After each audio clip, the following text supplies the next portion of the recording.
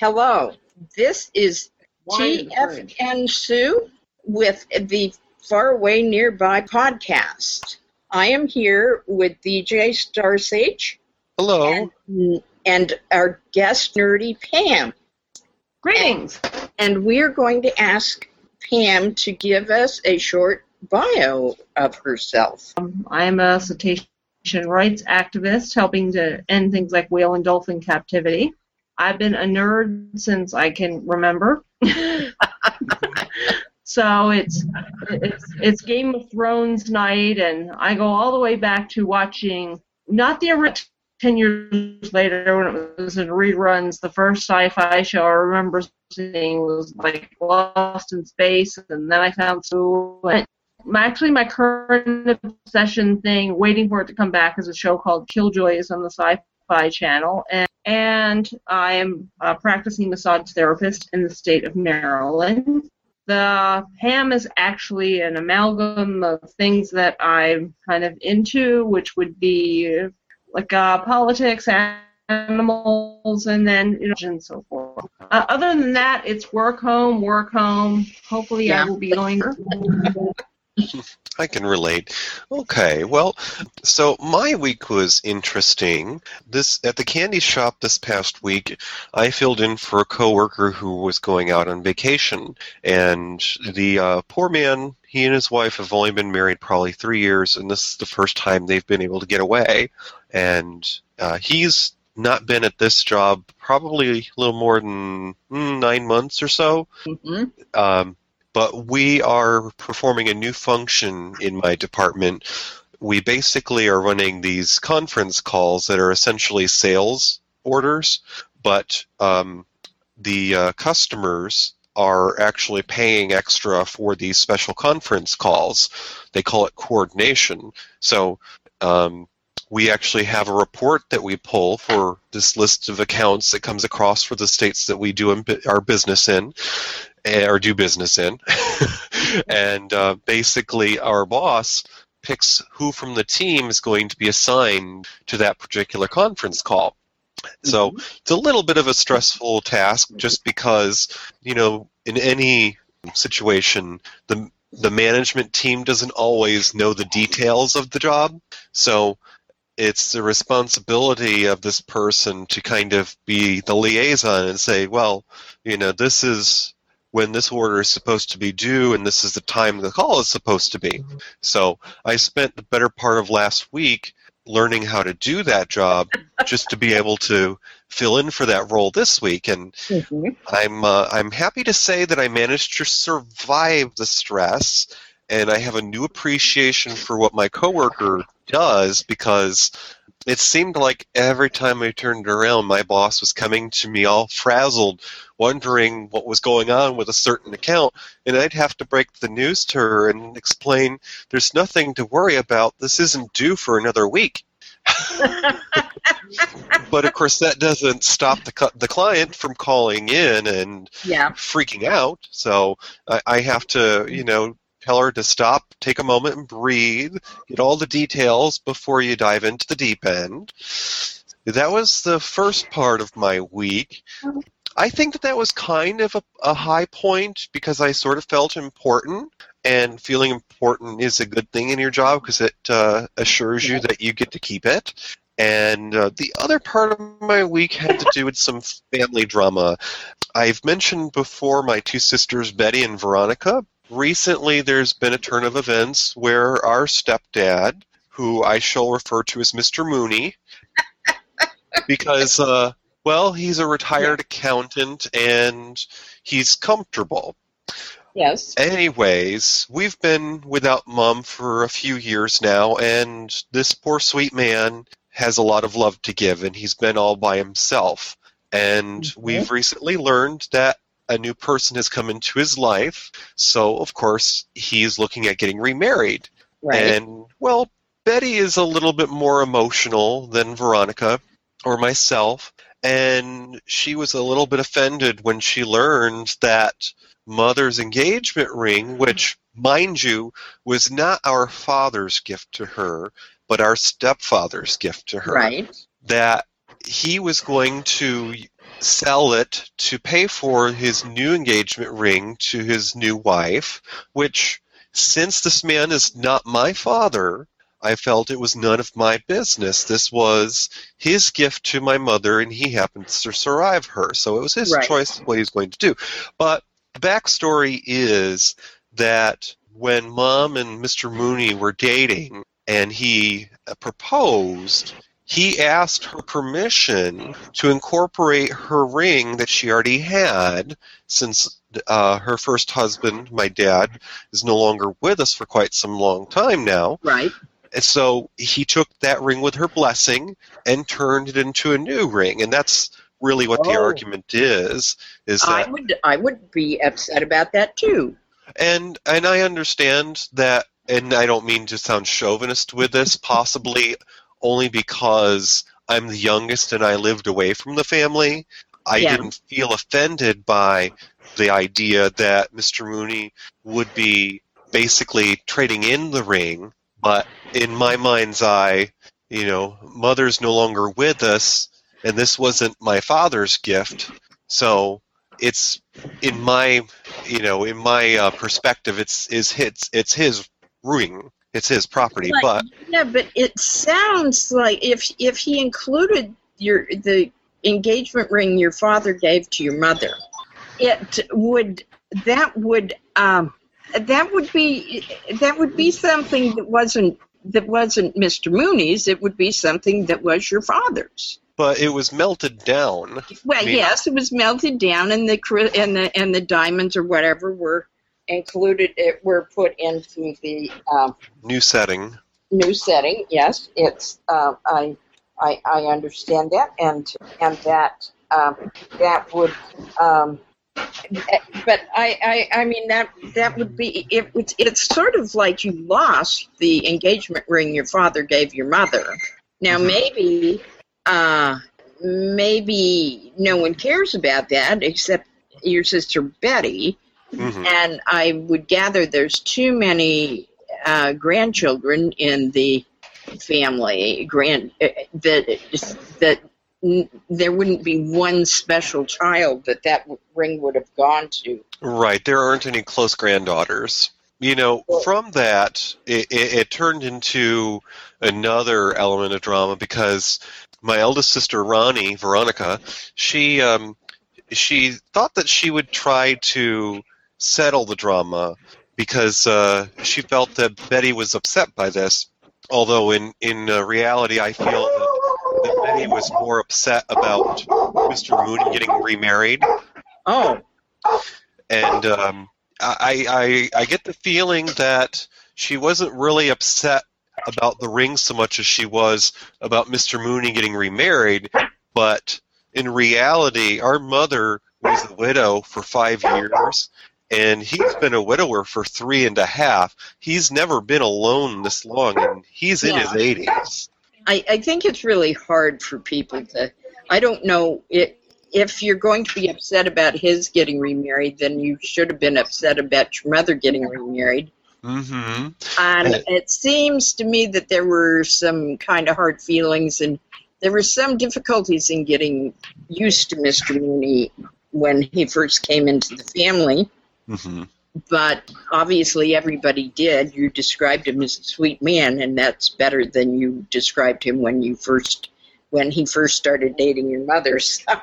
Yes, he grew on me. I've grown to have respect for him because my father was very much a homebody, and and part of that was because he had a limited education. He dropped out of high school, and he had a learning disability, so traveling didn't bode well with him because it brought out the ignorance factor. I eventually gained respect for Mr. Mooney because I learned that in the 8 years that he and Mom were married, he literally showed her the world. They traveled to the Caribbean, to Alaska, to Middle East, and to England. These are the things that my mother would never have been able to have done with my father.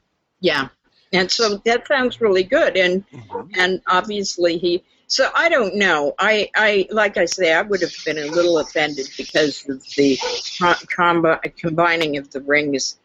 Yeah, and Betty seemed. And I would have wanted to have pulled that out for somebody. Right.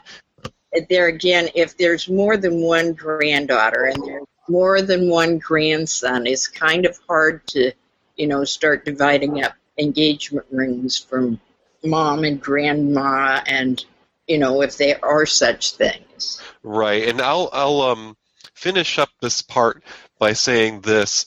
Like I said, I think that it was a cross between whether Betty was upset with Mr. Mooney for moving on versus her not having the ring in the family anymore. Ronnie decided that she wanted to keep the ring in the family to keep Betty happy.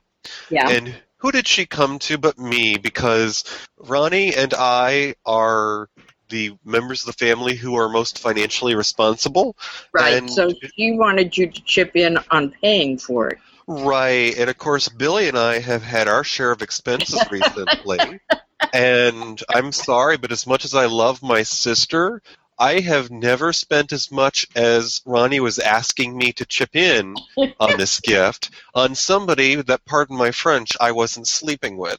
Yes, I can understand that. So that brings us to Pam. We would like to hear about the highs and low points of your last week or two. Actually, I have two dogs, and I apologize for the explosion. The pizza guy came, and when you have a German Shepherd, the whole world is after you. It's true, and if there's a pizza, the German Shepherd thinks it's his or hers. Well, he more importantly, he thinks the person delivering the pizza needs to be killed. Oh, well, yeah.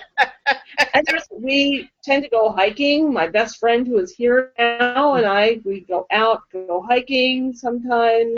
The highlight of the week was I had a cart delivered that the German Shepherd is going to learn to pull, so that when the small dog gets tired, we have somewhere to put the small dog so we can keep going. Oh, well, that sounds good. Is the cart also going to be able to carry some stuff so that you don't have to strap everything on your backs?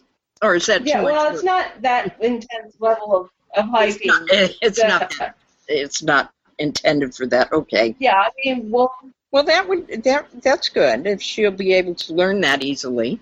That will make hiking much easier for everyone involved, I would think. The biggest fear that the person who made the cart said I should have is people wanting to take dog pulling the other dog in the cart.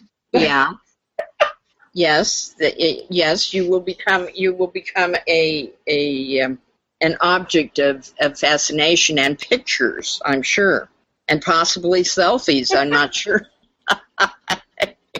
And the low point was. The low point was trying to get my act together, signing in here at this point. Well, sometimes technology can be very challenging for all of us and very frustrating. Well, guys, my week, I think the high point was that my arm stopped hurting finally. Awesome. And maybe will not hurt again for months or weeks or maybe a day or two. I don't know. That was a good thing. And so that, I think, was the high point. And the low point of my week is that my grandchildren, who were supposed to be helping me last week, just did not come through with any of the stuff they were helping me with. And that is very frustrating because I have a tendency to want to call them bad names, and that's not very nice. Because I love them dearly, and I just don't want to do that. But it is very frustrating when they say, oh, yes, we'll help you with this and this and this, and then you keep getting these things, well, I can't do that because I got to do this other thing. And I know they're not working, and I know they're not in school, so I'm not sure what this other thing is. But anyway, we will forgive them. I see. So they're being typical young 20-somethings, basically. Probably. And they also, I think, are being somewhat influenced by their mother, who has promised their help to me because I have physical problems. And yet, whenever I need that help, it doesn't seem to be there. And it's not just their help, but also her husband's and her herself. Or Right. but like I say, when I need that help, it's not there. It's somewhere down the road, and it's like, well, I'm a human being, and when I need help at this time. So, Now, you don't have similar young persons on the Duke side of the family, do you? nope. Okay. But we have some young people on. One of his brothers has a boy and a girl who are both adults and have children, but that side of those children and grandchildren on that side of the family, or I guess they're nieces and nephews to us, are just not. Would the proper term be aloof? They wouldn't be helping anybody. I see. So they're not really involved with the family. Not very much. Occasionally, the young man gets it together to come over to his grandmother's and mow the lawn. Mm-hmm. But that's pretty much it. Okay. And it probably happens maybe 3 times a summer. So Pam, did you have an article or topic of some sort that you'd like to talk about? Oh, I invest in writing and for myself, maybe an article and writing it myself on the Idiot's Guide for how to get into Google Hangouts.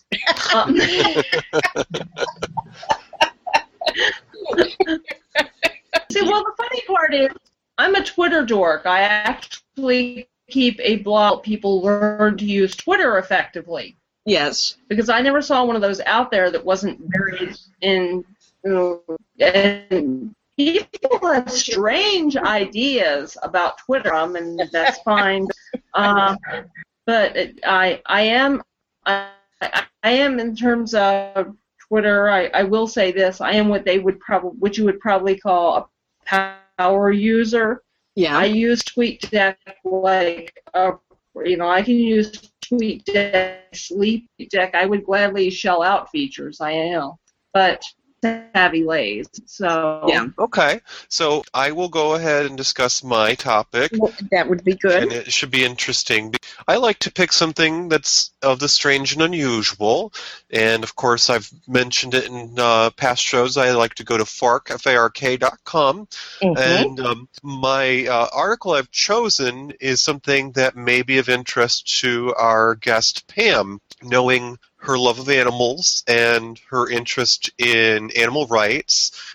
My topic I chose is titled Pesky Geese to Become Food for the Homeless. Okay. And so this is an article. I had not heard about that one. This is an article that comes from Washington, D.C. It's WTOP.com, Washington's top news. And this particular article, so this article by Kathy Stewart says, pesky geese at 2 parks in Maryland will soon be turned into food for the homeless after attempts to control their population by non-lethal methods over the years have failed.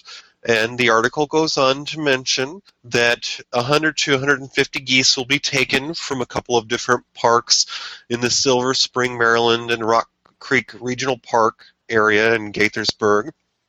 And basically, in June and middle of July, they're going to round up these, I guess, what you would call nuisance geese, and they're going to process the meat and donate it to the Maryland Food Bank. So this may be of particular interest because our guest is from the Mid-Atlantic and also an animal rights activist.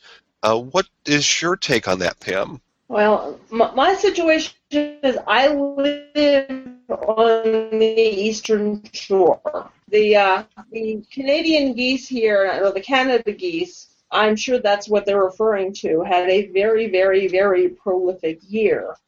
And my biggest thing with the animal rights situation animals is fact.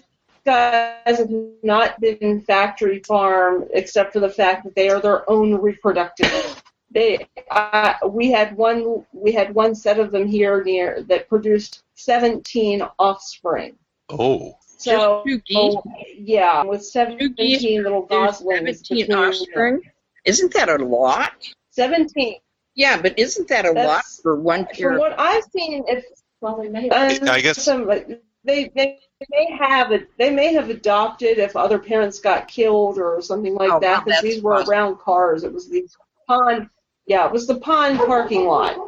Yeah. It has been a bumper year, so I can understand where that's coming from. These guys are not factory farmed animals. The animals that I have chosen not to eat or get products from are cows and pigs. Mm-hmm. Birds, when they are slaughtered, it can be done. So there's not a lot of long suffering and so forth, and factory farming that goes with them, because they're certainly not in some ways some levels. Now that said, I get my eggs from places certified humane. I do get cheese from places that I know are not factory farming animals. Yeah. But I really, in a way, don't have a problem with that.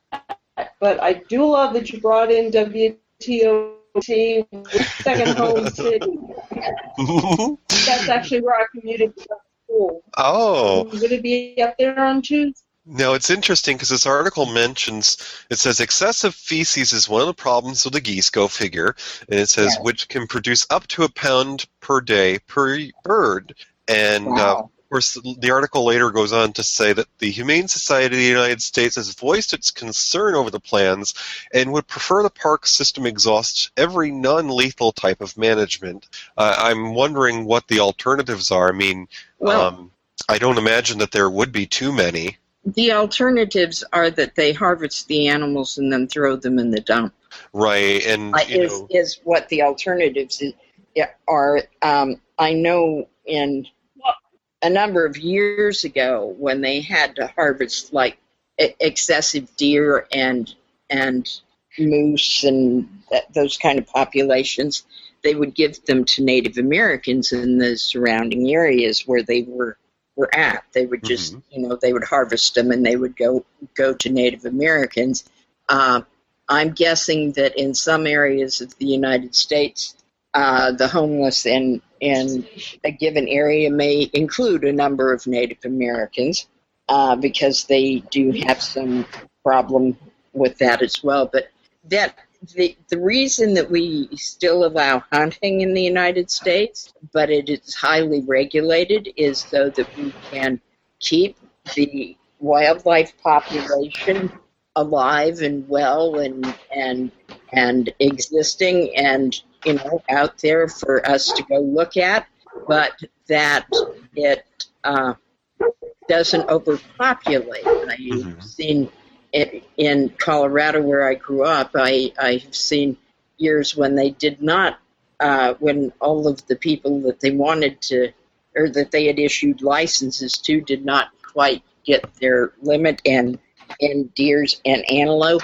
and moose, and the trees would be, well, now of course there's a lot of evergreens there and they aren't so likely to eat those, but other kinds of trees and the bushes and the grass would be just nibbled down to almost to where it was going to take a bit to resprout in the spring. And then you have starving animals sometimes in the winter, and wildlife, people who manage wildlife figure that is just as bad or perhaps worse than killing the animals and serving and having it serve as food for people who would use it. Now, I'm not so fond of people who go out and hunt and don't use the meat. Right, that's wasteful. So it is, and I love venison. You can bring it to me anytime. So, Sue, did you have something you wanted to lead into? Yes. I've been streaming Orange is the New Black. I started at season 1 because it's been a while since I've watched it, and they just, a week or so, I think it's just been a little over a week, they brought out the 4th season. And it seems to me that the 4th season takes a couple of turns that are kind of odd at the beginning, and I haven't quite finished it. But I also, as I was watching it this last time, as I was watching the first 3 seasons, I was wondering, Piper and now I forgot the real woman's last name. But the woman that comes across as Piper Chapman in the series by Piper, and I can't remember what her actual last name is, and she wrote a book called Orange is the New Black, explaining a year that she spent in jail or in prison for having moved some drug money from one city to another. And she might have done that twice. I'm a little unsure of that. But since I haven't read the book, I'm not entirely certain.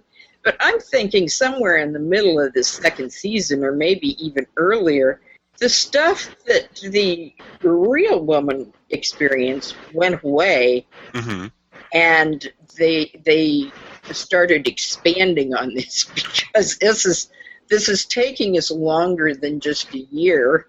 And, you would have thought if they were just doing a year, the first season would have been all they needed to do. Right.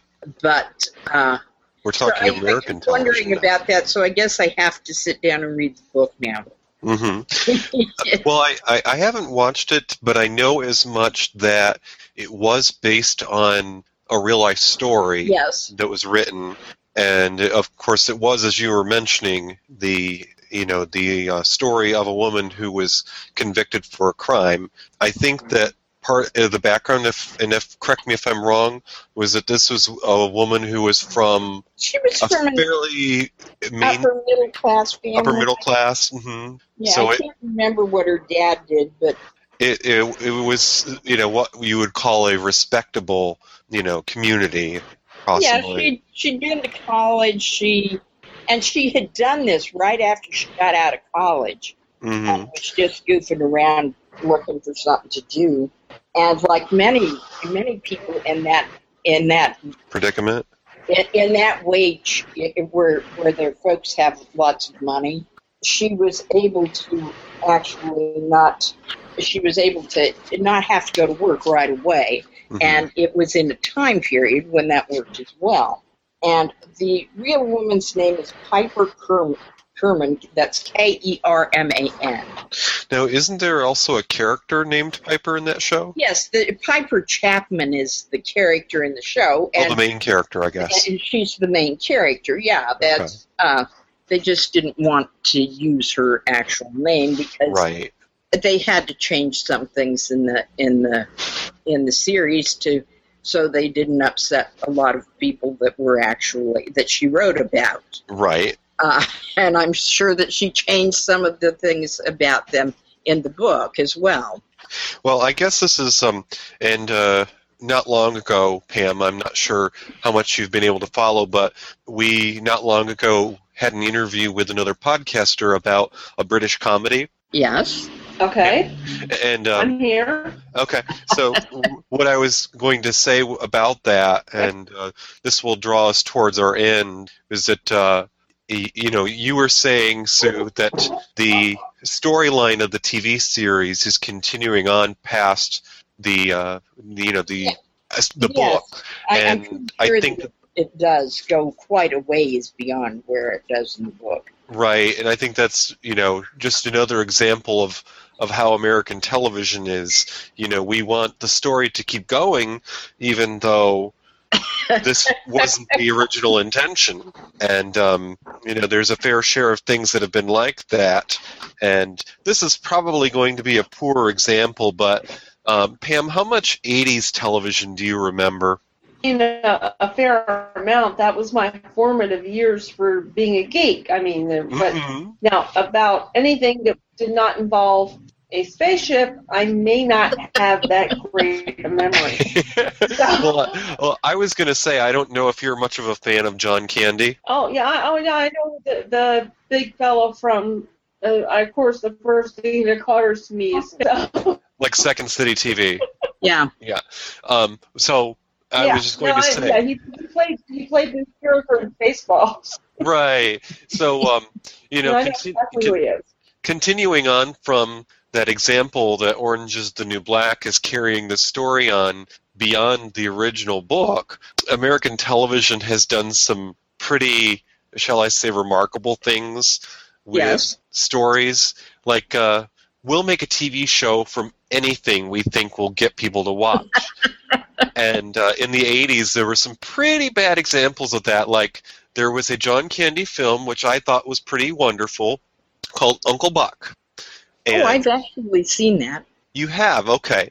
Yes, and it is funny. And you know, I feel I relate with that character because I am an uncle, and I'm not always included in the family because I lived away for a number of years. But the most terrible thing was that they decided, let's make a TV show from this movie. So how do you continue a storyline when at the end of the movie the parents came back and the uncle got to go back to his life, maybe a little bit better because now his nieces and nephews relate more with him and he has a relationship with them. But now when we decide to make a TV show, how do you make it so the uncle gets to say, well, that's easy. We kill the parents in a car accident on their way home, and the movie wasn't the real ending. I don't know. I don't think Orange is the New Black does that exactly. One of the things, my understanding was that they wanted to teach people or show people more about the lives and the people who were in prison. Mm-hmm. Especially women in prison are frequently there not because they really were criminals. For instance, Piper did a favor for this woman she thought she was in love with. Right. And she wasn't really involved in this drug trade. She did it once, possibly twice. I'm not. There was something in the show that made me think that maybe that she had carried money twice, but I'm not entirely certain. I'd have to go back and look at that again. But she wasn't like a hardened criminal, and yet she ended up going to jail. Yeah, it's prison. Prison and jail are different things. Right. And they point that out in the series as well. But they also do backstories on most of the other major characters in the prison. Both the guards and the staff there, as well as the prisoners, which is really interesting because you end up seeing how some of the people who are real jerks that work there ended up being real jerks that worked there that ended up in the prison service. Yeah. And you also see the sad backstories of many of the people who end up in jail. And women are just notorious for helping a boyfriend, doing something for some other person. It's just they end up there not as being the prime criminal, but as an accessory to someone they love. Yeah, I was going to say, on the note of really unfair frequently. Now, on the note of, I was going to say, on the note of the backstory of the people who work in the prison system, you know, and learning what kind of people those are, you know, I'm sure that there are good-hearted people that work in there just as much as there are people who are just, you know, dregs of society. I know that my eldest sister Ronnie's best friend has been involved with somebody in a law capacity twice. The first gentleman she was married to happened to be a corrections officer, and he had an unhealthy obsession with weaponry. And it was a few years before she decided that maybe she shouldn't be spending the rest of her life with him. Yeah, but in that sense, it is more than just an American television show. Netflix was HBO probably was the first network that actually did a lot of really good series and things of that nature. But Netflix also picked up that line and just the first thing they came out with, which was a gangster story in Edinburgh, it wasn't in Edinburgh. I take that back. It was in Norway, I think. And I don't remember the name of the city, but anyway. And that I just was not at all. It was really slow, and I just didn't get it. Well, It just wasn't. It just was not. I didn't think it was well made. Mm-hmm. But the next thing that Netflix put out, which was the state of, I want to say the state of play, but that's not the right name, was Spacey. Oh, you mean House of Cards? House of Cards, yes, which was based on a British show of the same. It was a British miniseries, actually, by the same name, different people and different situations, and both of them were very good. But House of Cards was thought to be really an extraordinary series when it was put out. Now, I have not watched it for a couple of years because I got really confused when I went to watch like the third year. Right. And so I needed, as I did with Orange is the New Black, I needed to go back and watch the whole thing. And for our last item, we have Talk About Town, where we discuss listener feedback and podcast interaction. Okay, well, Sue, I'm often a guest on another Pride 48 show called Poke It With a Stick, and this is a show hosted by Gavin. This show is normally on Saturday nights at 7 p.m. Eastern. I was recently a guest on there, and I met George from George in Atlanta.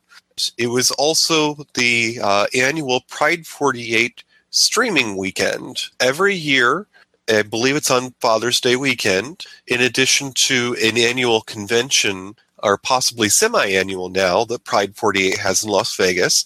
Pride48.com, our parent network, hosts a weekend event of streaming episodes. So just in the same way that you might listen to a radio show, many Pride 48 programs have a live show.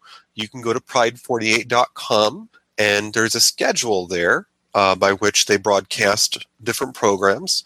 Of course, George was very kind, and he said that he looked forward to seeing us do our own show one day, and I thanked him, and I said that at this moment we're not ready, and it would be a little bit like The Man Behind the Curtain, only it would be the autopsy. But that would be terrible. Yeah, we aren't quite ready for that. No, not as they say on Saturday Night Live, not quite ready for prime time. That's yep. But perhaps next year. So. Out in the far away. And that's all the time we had for this episode. We hope you'll join us next time when we bring the far away nearby. Thank you for listening to The Far Away Nearby. You can visit our webpage at tfnpodcast.com, find our fan page on Facebook, follow us on Twitter at TFNDJ. Our show is available on iTunes and Stitcher Radio. Send us an email at tfnpodcast@gmail.com or call and leave a message at 720-230-6919. This show is part of the Pride 48 network. Find more shows over at pride48.com.